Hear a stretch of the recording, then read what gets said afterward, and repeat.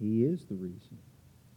We say things oftentimes tongue-in-cheek, that He is the reason for the season, but He's the reason for life. Yeah.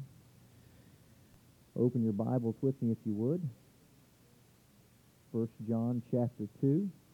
And while you're doing that, children, you are dismissed. Roger and Sarah are teaching today, and they're chomping at the bit. They want to get those kids out of here. That's good. 1 John chapter number 2. Be praying for the children. Be praying for the teachers. Be praying for the lesson. Praying that the Lord would do something in their hearts. Could be the next Adoniram Judson in that classroom. Be praying for them. All right. Now I remember as a young teen growing up, and I would hear my dad from time to time tell me to quit acting like a child, quit acting like a kid. And as I was growing into becoming a young man, sadly, many parents, I don't know if you've noticed this or not, but a lot of parents wait until their kids are adults to teach them how to be an adult.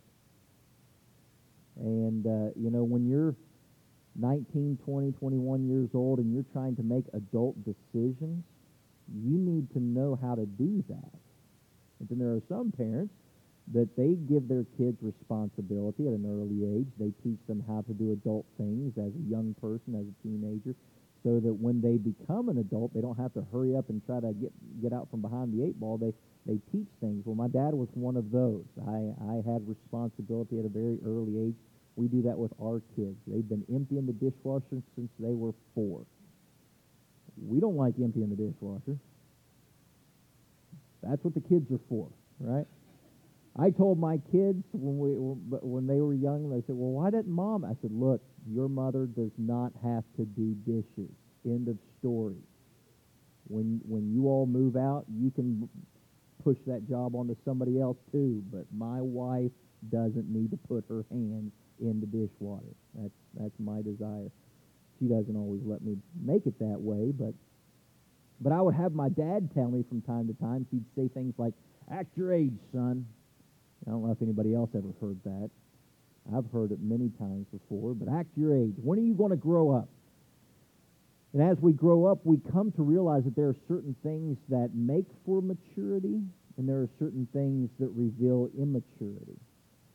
And as we grow and as we learn these kind of things, for example, a man pays his bills, right? My dad would tell me the same thing that that the Word of God tells us. Solomon told his son, neither a borrower nor a lender be. He'd give me those quotes straight from Scripture, and he'd say, owe no man nothing. So don't live a life where you owe everybody something. But a man pays his bills while children expect someone else to cover the tab, right? You ever have that friend, you'd go out to eat with them, and you were always picking up the check? And before too long, you weren't going out to eat with them, right? Or whenever it was their turn to pick up the check, that's when they wanted to split the tab, right? Well, we'll just cover it. Oh, well, you're going to pay? Well, okay. Well, that's all right then. And then they change their order. Bring me the lobster instead, These are childish things. A child blames his reactions on someone else. A man takes responsibility for his actions. There are things that we look at. And so when a man is asked why he did something, he doesn't look and respond with, well, because they. How many times have you heard children arguing and fighting, and you say, why did you do this? And they respond, well, because they. No, stop. I didn't ask what they did. Why did you act this way? We're responsible for our actions, our reactions. This is also true of Christianity. There are things that we expect from a non-believer, and there are things that we expect from a believer. I don't know why. It boggles my mind why people are blown away that the world acts the way it does. That doesn't surprise me. You know what surprises me, in all honesty, are people who try to take a moral stance on some issue when they don't give credence to the Word of God. That actually surprises me. That blows my mind. What do you have to stand on? It's just your opinion over there. It doesn't blow my mind when non-believers act like non-believers. Jesus even said it this way. He said, you act like your father, the devil. Well, I get that. That's their dad. They're going to act that way. But there are certain things that we expect from a believer that we would not expect, or we should not expect from an unbeliever, at least. But it even goes further than that. There are certain things that I understand a young Christian or a young believer, someone who is new to the faith, I understand them acting a certain way. But then when you come over to someone who has been saved, born again by the Spirit of God, and has grown in truth for the last 800 years, I don't understand why they act the same way. And the Apostle John, in his book here, in his epistle, I believe he's writing to his Ephesian believers. The Apostle John sets something out that it would do well for us to pay close attention to. After all, Christians are not perfect, but striving to be conformed to the image of someone who is. The Apostle sets forth something for us here in this passage. Stand with me, if you're able, for the reading of the Word of God. 1 John chapter number 2. We're going to read starting in verse number 12. I write unto you, little children, because your sins are forgiven you for his name's sake. If you underline or mark in your Bible, that would be one to underline, highlight, and if you have the ability, place neon signs pointing at it. I write unto you, fathers, because ye have known him that is from the beginning. I write unto you, young men, because ye have overcome the wicked one. I write unto you, little children, because ye have known the Father. I write unto you, fathers, because ye have known him that is from the beginning. I write unto you, young men, because you are strong, and the word of God abideth in you, and ye have overcome the wicked one. Gracious Lord, would you instruct us this morning?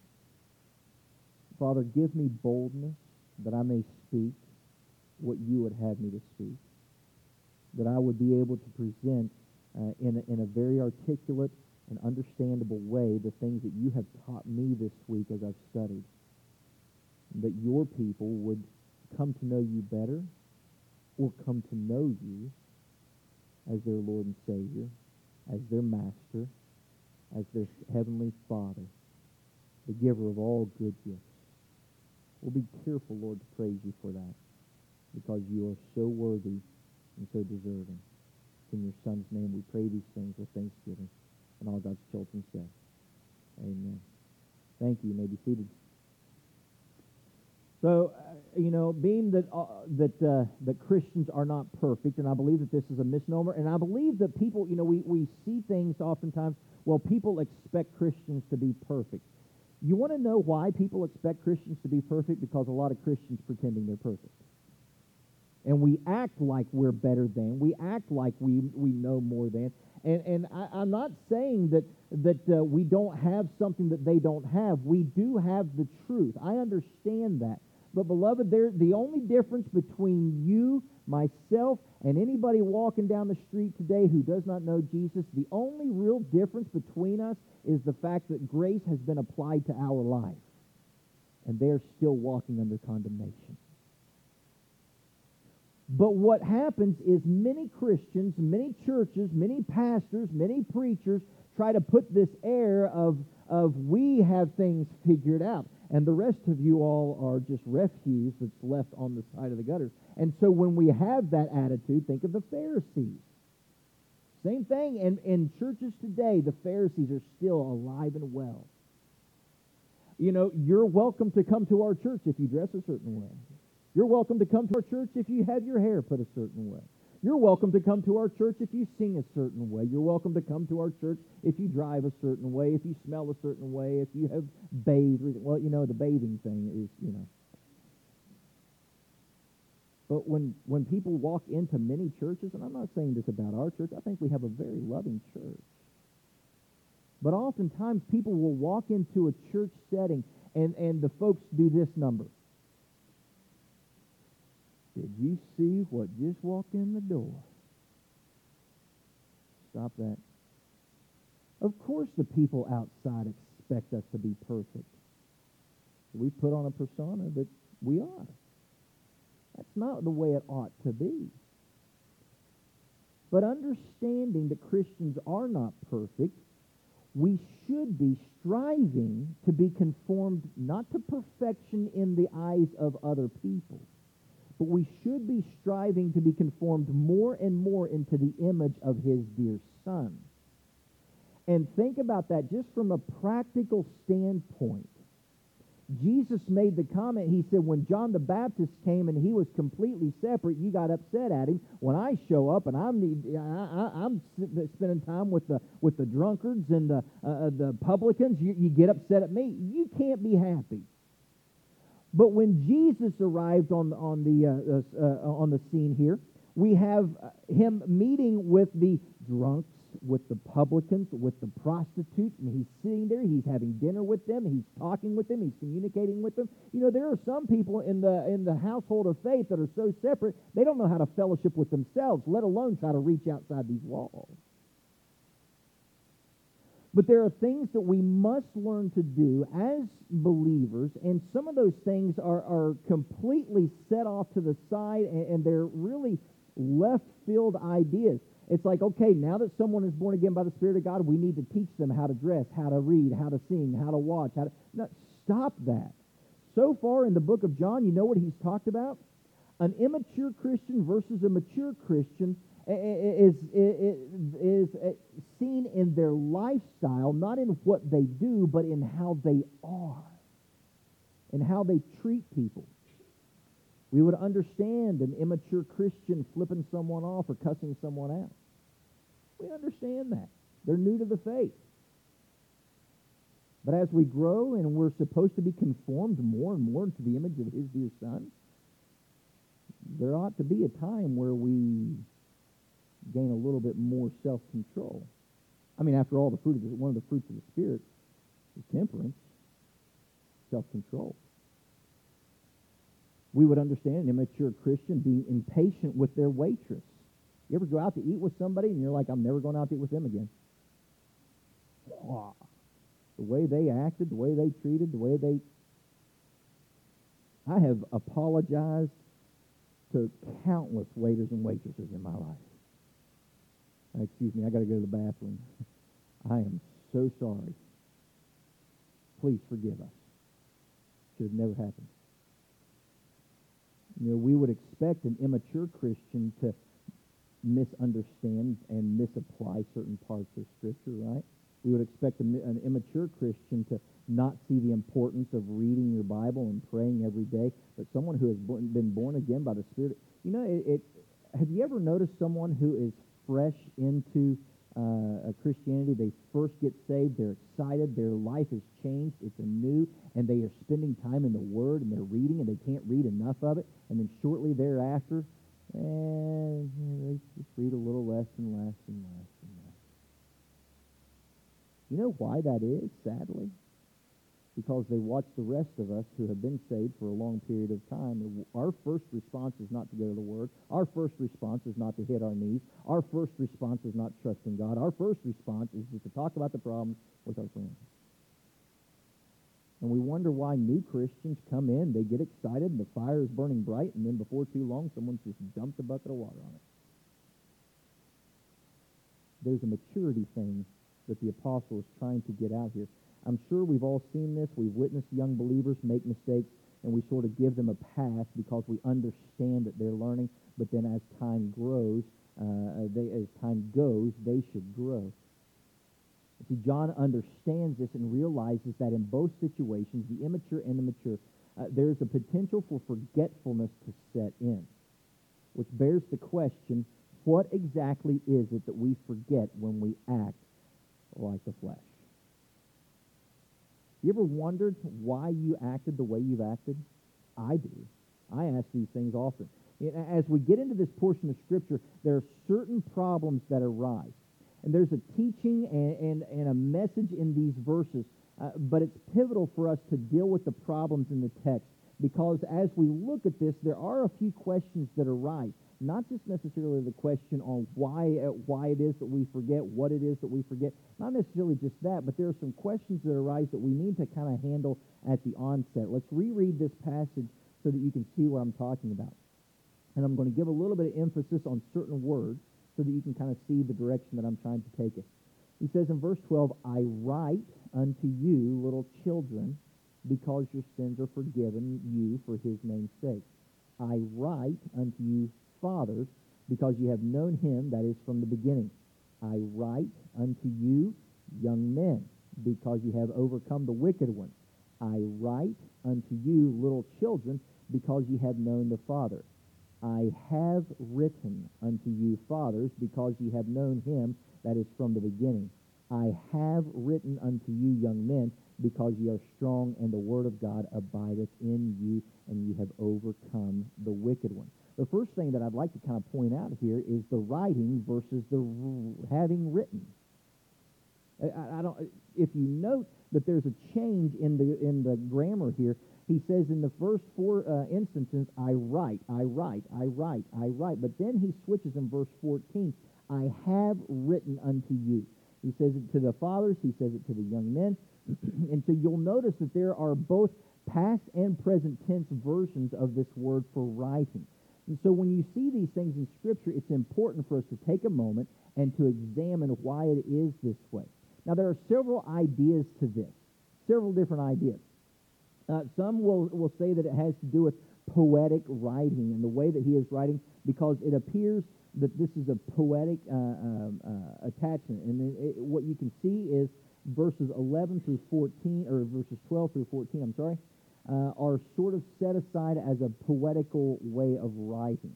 And so some people will say that this is why it's being written this way. This is why he's doing this. He just doesn't want to sound too repetitive. He doesn't. The apostle maybe wants to use different wording so that he doesn't get boring in his writing here. I'm not 100% sure that that's accurate. Another way is literary form. Some view this as a matter of perspective. And so John was in the process of writing when pen was to paper, so by the time the people had received it, his mind had kind of switched. He's like, well, I'm writing this, but then he's like, well, when they're reading this, they'll be looking at it because I have written. So maybe he's looking at it as perspective type of a thing. And when the reader was holding it, the writing would have been past tense, and so in his mind he switched there. And so they kind of view that maybe there's a literary issue with this.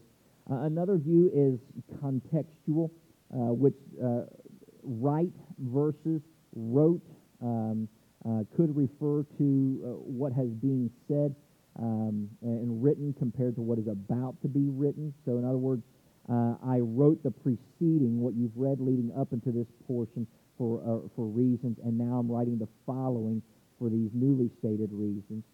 Then there's another that believes that the reason he's saying this, he's saying, I'm writing 1 John, and I wrote the Gospel of John. And so he's trying to attach these and say, I had written what you found in the Gospel of John, and now I am writing what you're finding here in 1 John. Personally, as I look at all of this, I tend to agree more with the contextual argument most. Because up to this point, he had said some things in keeping with the reasons that he states here. Your fellowship with the Father, your joy being full, faithfulness of God to forgive you, walking and abiding in the light. And he talks about all these different things, bringing us to verse 6, he that saith he abideth in him ought himself also so to walk, even as he walked. And then we look verses 7 through 11 on the whole idea of loving your brother versus hating your brother and having the love of God. And so all of it lines up with the reasons that he states as he moves forward in verse 12, I write unto you, little children, because your sins are forgiven for you for his name's sake.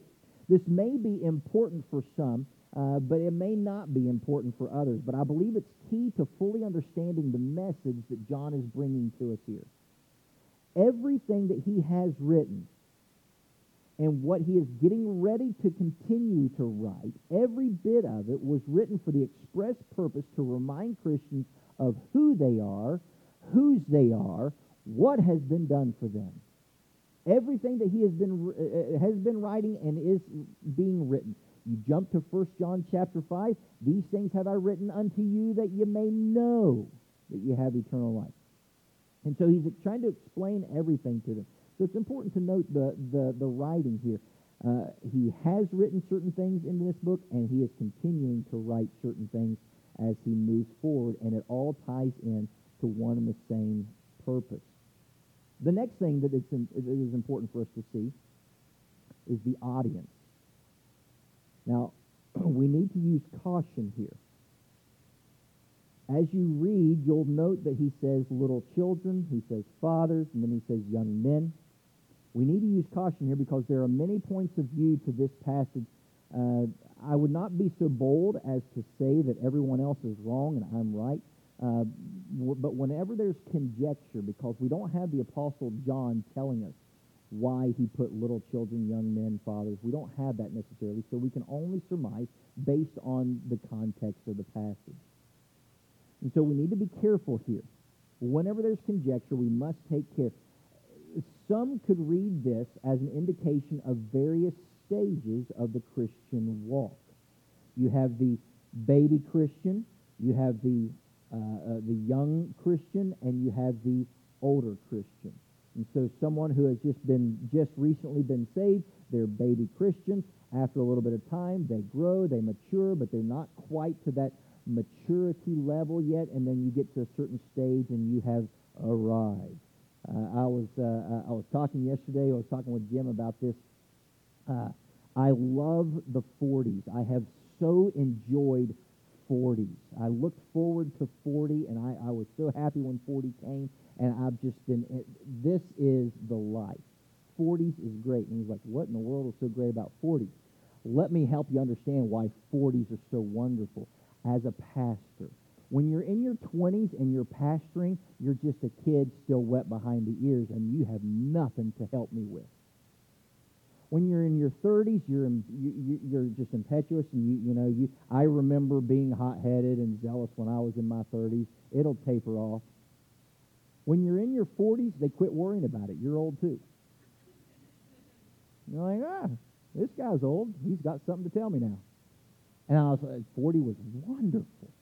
You turn 40, they quit looking at you. They don't care anymore. Yeah, go ahead, preacher man. That was wonderful. I guess maybe I have made it to in that way of thinking, the father's stage, right? We got to be careful with this. They base this on the language that is used, but I believe that there's a problem with this. There are a couple issues with this. First, if the apostle was speaking of progression, then I believe that the ordering would be correct. If you'll notice in verse 12, he says, I write unto you little children. Verse 13, I write unto you fathers. And then a little bit later, I write unto you young men. The progression, I believe, is incorrect. And so he's going from children to fathers to young men. If he was writing in a progressive state, where you have baby Christians, young Christians, old Christians, I believe he would have written, I write unto you little children, I write unto you young men, I write unto you fathers. So I'm not sure that I would agree with that. I'm not saying it's incorrect. When we all get to heaven, we'll understand it better by and by, and so maybe we'll find out that I was wrong. But second, another reason that I don't think that that's what he's doing is all through this epistle, you will see the use of little children. Look at verse number 1 of chapter 2. My little children. Look at verse 18. He says, little children, it is the last time. Look at verse 28. He says, and now little children abide in him. Drop down to chapter 3, look at verse 7. Little children, let no man deceive you. Look at verse 18. My little children, let us not love in word, neither in tongue, but in deed and in truth. Look at chapter 4, verse 4. You are of God, little children, and have overcome them. Look at chapter 5, verse 21. He says, little children, keep yourselves from idols. All through the book, the Apostle John is referring to the people that he's writing to as his little children. I believe that the love and the care and the heartfelt shepherd here viewed his flock as his little children. Those were his babies. Those were his lambs. No matter how old they were, little ones, old ones, everything in between, they were all his babies. The term little children that is used here is an interesting term. It can actually be translated my darlings. It's the term that a mother would have used in reference to her little one. That's not my child. That's my baby. That's my darling. Now, if in our day and time we might even use this term in speaking to the children. This is something that they would have called. I don't call my child when I'm talking to them. I don't say, come hither, my child. That's not how we speak. I think some people, they think that we speak in the King James. We don't necessarily speak in the King James. Come bow to me, your father. No, we don't do that. Come here, honey. Hey, sweetheart, come here. My girl, my boy, come to me. This is what he's saying when he's referring to his little children. So little children describes Christians in general. There's a third reason that I don't necessarily agree with the progressive idea. The blessings spoken of here are not possessions of a specific stage of the Christian experience. It's not only the fathers who have known him. It's not impossible for little ones to be strong and overcome. And so this does not, however, remove the possibility of the apostle indicating some kind of age progression or some kind of positioning as far as that goes. Just not in the way that we may assume. Little one describing Christians in general, and then out of that you have the two different sets that are broken up, the young and the old, or the mature and the maturing. It's important for us to see that. Because so often we come to this, and I even have it written in my notes this way, but I really wanted to try to make this point serious. It's not that you have the mature and the immature. You have the mature and the maturing. It's important for us to see that. In the Christian walk, in the walk with Christ, we are either maturing into more and more into the image of his dear Son, or we have matured into the image of his dear Son. Now, this may not be perfect, but I want us to see these things. Now let's look at the purpose. Look at the purpose. If you remember, we began today with the idea of mature and immature behavior. We expect certain things from persons as they grow in their spiritual walk. That there are certain things that they would do, or that would become true about them as they grow. They would act more like the person of Jesus and less like the devil. Look at 1 John chapter 2, verse 1 with me again. My little children, these things write I unto you, that you sin not. And if any man sin, we have an advocate with the Father, Jesus Christ the righteous. And he is the propitiation of our sins, and not ours only, but also for the sins of the whole world. And hereby we do know that we know him if we keep his commandments. So there are certain things, and as you go down through this, a child of God is someone who keeps the commandments of Jesus. And the more we grow in our maturity, the more we readily accept that. A child of God is one who walks the way Jesus walked. A child of God is one who loves his fellow believer and loves his neighbor as himself. Not yet perfect. Understand that. Not to say that if you're not perfect in these areas, you are not a believer. But a person who is striving to become more like Jesus will grow in this. The reason, though, that we forget who we are and whose we are this passage kind of lays out in a beautiful way what he has done.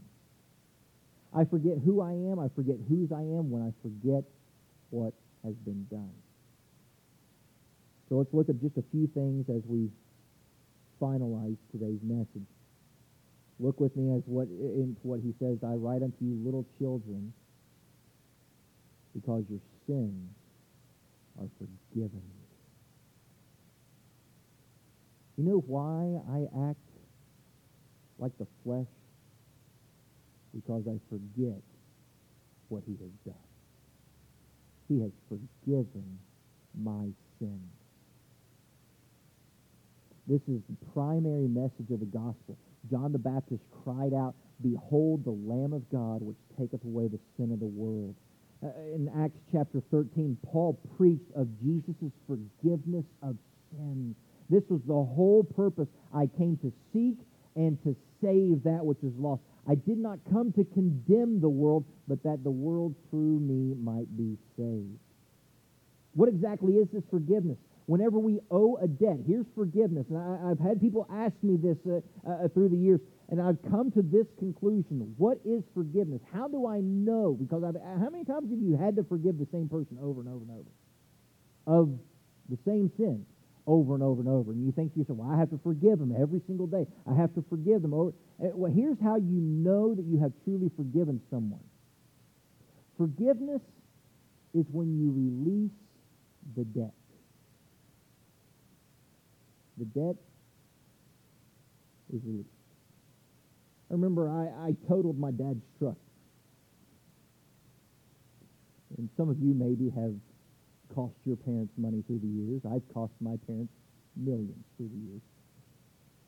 And I totaled my dad's truck, and he put me on a payment plan to pay him back because it was just stupid. Just stupid. You know.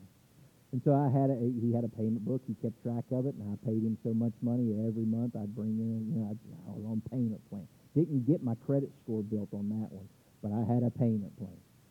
And at one point in the day, my dad came to me and he said, "Son, you don't have to pay anymore." I wasn't even halfway done paying that debt off. But he wanted me to know what grace was like. And he said, that debt is forgiven. Now, as an ignorant, arrogant teenager, I didn't quite get the message. In my 40s, I look back on it and I understand what he did. He said, "No longer do you owe me anything." That's forgiveness. And so until the day that I can look at an individual and not think that they owe me an apology, that they owe me an explanation, or that they have to pay me back in some way, shape, or form, they don't owe me anything. Until that day comes, I have yet to forgive. Do you realize what God has done for you? We have sinned against him, and it doesn't matter. Little sin, big sin, it doesn't matter. You've only told a lie. You've only cussed one time in your life. You've only acted like a fool once. That doesn't matter. Guess what? Every single one of them piles up, piles up, piles up, piles up, and God looked at you and he said, "You don't owe me anything." He paid it for you. You no longer have to, he's not looking for an "I'm sorry." And how many times do I have to say I'm sorry before I'm forgiven? He says, "Forgiven." Jesus stretched his arms wide and said, "Paid in full." You know, that's what tetelestai means. It's finished. The debt has been released. Payment has been made. I write unto you, little children, because your sins are forgiven you. But not just because they have been forgiven, but notice that he says they've been forgiven you for his name's sake. His name. Not based on your merit or your character. The Hebrews would view the name not just as a label of who a person is, but because of what that name signifies. I named my children. And my wife and I, we went through name after name after name after name. And I'm really big on name etymologies. I love the study of etymology of names. And we would come to, she'd say, "What about this name?" And I'm like, That's stupid. You know, oh, do you know what that name means? It means mountain. I'm not naming my kid Mountain. Whatever it was. I don't know what it was. But we came to a few names, and we named our children Danielle, Gabriel, and Abigail because I knew what the name meant. And my kids can tell you, they're probably tired of hearing it. I tell them all the time, here's what your name means. Live up to it. Live up to it. The second thing is that we can know Him. Notice what he says in verse 13. I write unto you, fathers, because you have known Him. At the end of verse 13, I write unto you, little children, because you have known the Father. Don't miss the amazing gift it is to know the Father. To know Him. This knowing, the Hebrew idea of knowing was not merely an intellectual idea. It was an intimate relationship. Generally, this was reserved for the marriage relationship. Only a wife knows her husband, and a husband knows his wife that closely. The closer I get to my wife, you know what happens? The more we start to see things similarly. She keeps me on fleek. And most of the people have no idea what that means. And I didn't either until she explained it. You all can Google that later. Your pastor's on fleek. The fact that I had to say that, all the kids are going, no, you ain't. And I used to tease her. I'd say, you know what on fleek means? It means you're in the know. You're top fashion. You're at the spot where you know what's going on. So I'd tease her. I'd say, I'm fleeky. She said, that's not how you use it. It's not how you use it.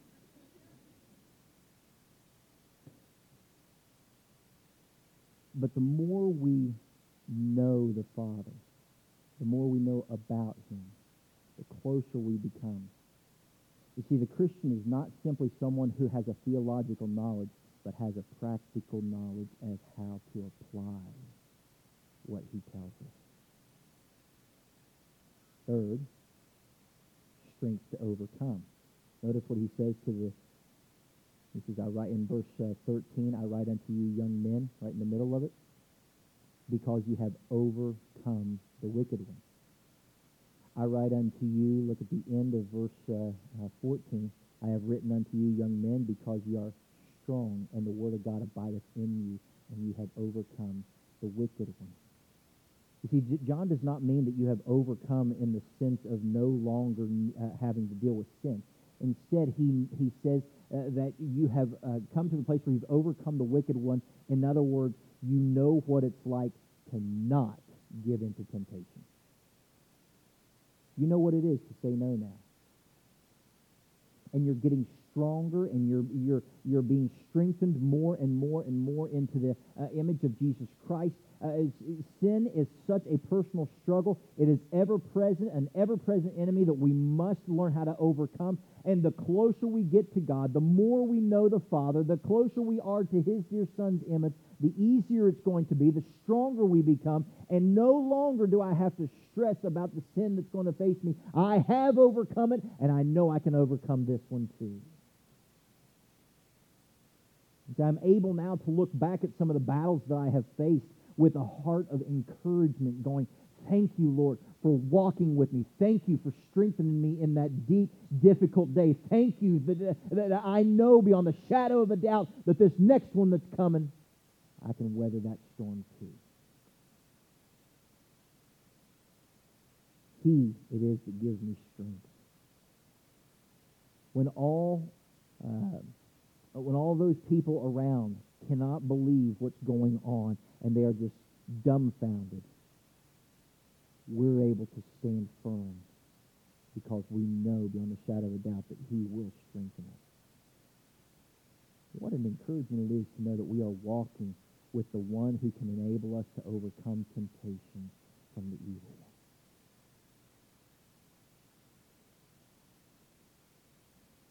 Yes, there is a requirement to this. I want you to note just a couple things quickly as we make our conclusion here. He says, I write unto you, fathers, because you have known him that is from the beginning. Again in verse 14, have written unto you, fathers, because you have known him that is from the beginning. Something interesting just to kind of point out with this, he doesn't change. When he writes to little children, he says, these things I've written unto you to little children or to young men. There's something different. But when he writes to the Father, the mature one, which is because you know him, those who have matured in the faith to the point, I don't have to have a pat on the back. I know God. I don't have to be prodded along to do right. I know him. That's what he's talking about. He says, what more can I say to you who have grown in your spirit? As long as you love your neighbor as yourself, I know. Let me just remind you, you know God. Thank you for that reminder. That's the only reminder I need. That's what he's saying. And there's a certain point of maturity that he wants us to aim for. And sometimes I think that we think we're there. We think we have arrived until something rears its ugly head and we have to fight again. And that's when he goes to the young men. He says, you're right, I know, but then something hits you and you're right back here again. And he says, I write unto you, young men, be strong. Increase in your strength. You have overcome. And I know you feel like you're starting over again, but you have overcome. And he will make you strong. But I want you to notice where. He says at the end of verse 14, I have written unto you, young men, because ye are strong, and the word of God abideth in you. Not because you're strong with all your friends around you. Not because your church family makes you strong. Not because your spouse makes you strong. Not because your bank account makes you strong. Not because your boldness makes you strong. But because you are strong with the Word of God dwelling in you. The Word of God abides in you. That's the requirement. How can we be empowered to overcome this way? The Word of God. How can I grow and become more mature? The Word of God. And so let's make it practical. Does God's Word abide in you? Now here's how we know it abides. It doesn't just sit in me and I have all of this biblical knowledge. But I stay right there and I rest. And the Word of God is in me and coming out of me. Do you abide in the Word of God, or are you simply adding it to your life? I'm good to intermix. We'll watch TV shows from time to time, or a politician or somebody will use Scripture to try to help prove their point, but the rest of their life is a train wreck. But I'm happy to bring this in. No, we can't be that way.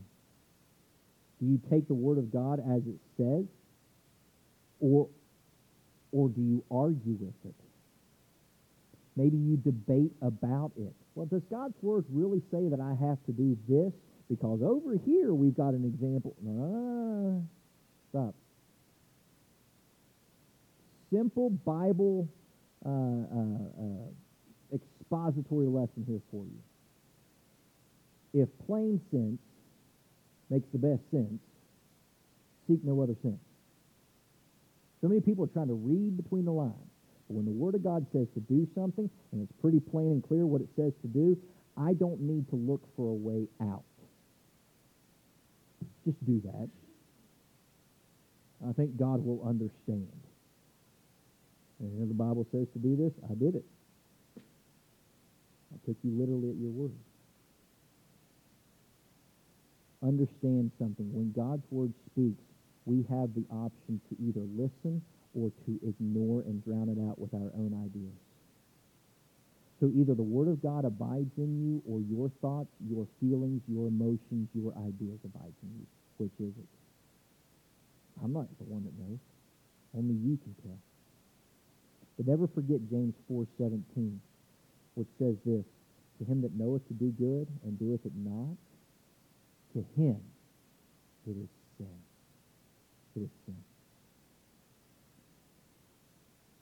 So let me ask this of you. Is there a good that you know that God wants you to do?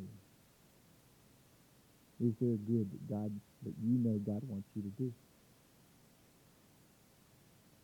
Pastor, I struggle with not acting mature. I struggle with not always doing the right thing. Welcome to the club. Welcome. It's good to know I'm not alone. How do you combat it? Number one, you need to remember who you are. You know, one of the things that I pray for my wife and my children daily, God, help them to remember who they are in you. That's a princess, not the old ball and chain. It goes through me when I hear guys say, oh, I got to go after the old ball and chain. That's God's princess. That's God's daughter you're talking about. Remember whose you are. You were bought with a price. The very blood of Jesus Christ purchased you. Remember what has been done for you. Now, grow up and live it. That's what the apostle's trying to teach. Listen, we can all take a page out of this book. We can all learn something from what John is telling us here. As a church, we must be proactive in helping each other remember our position in Christ. As your pastor, I beg you, help me conform more into his image. Help me to be more like him. Ask me from time to time, what'd you pray about today? How much time have you spent in prayer? What'd you read in your Bible today? How much time did you spend in reading? I want to be more like him. And I'm begging you to help me become that. What about you? Do you want to be that? Do you want to be more like him? Or are you happy where you are? We sang just a moment ago, higher ground. Do you want to find higher ground? Or have you gotten as high as you want to get? Lord, lift me up and let me stand. By faith on heaven's tableland, a higher plane than I have found. Lord, plant my feet on higher ground. That's your prayer today. Gracious Heavenly Father, we present ourselves to you for inspection.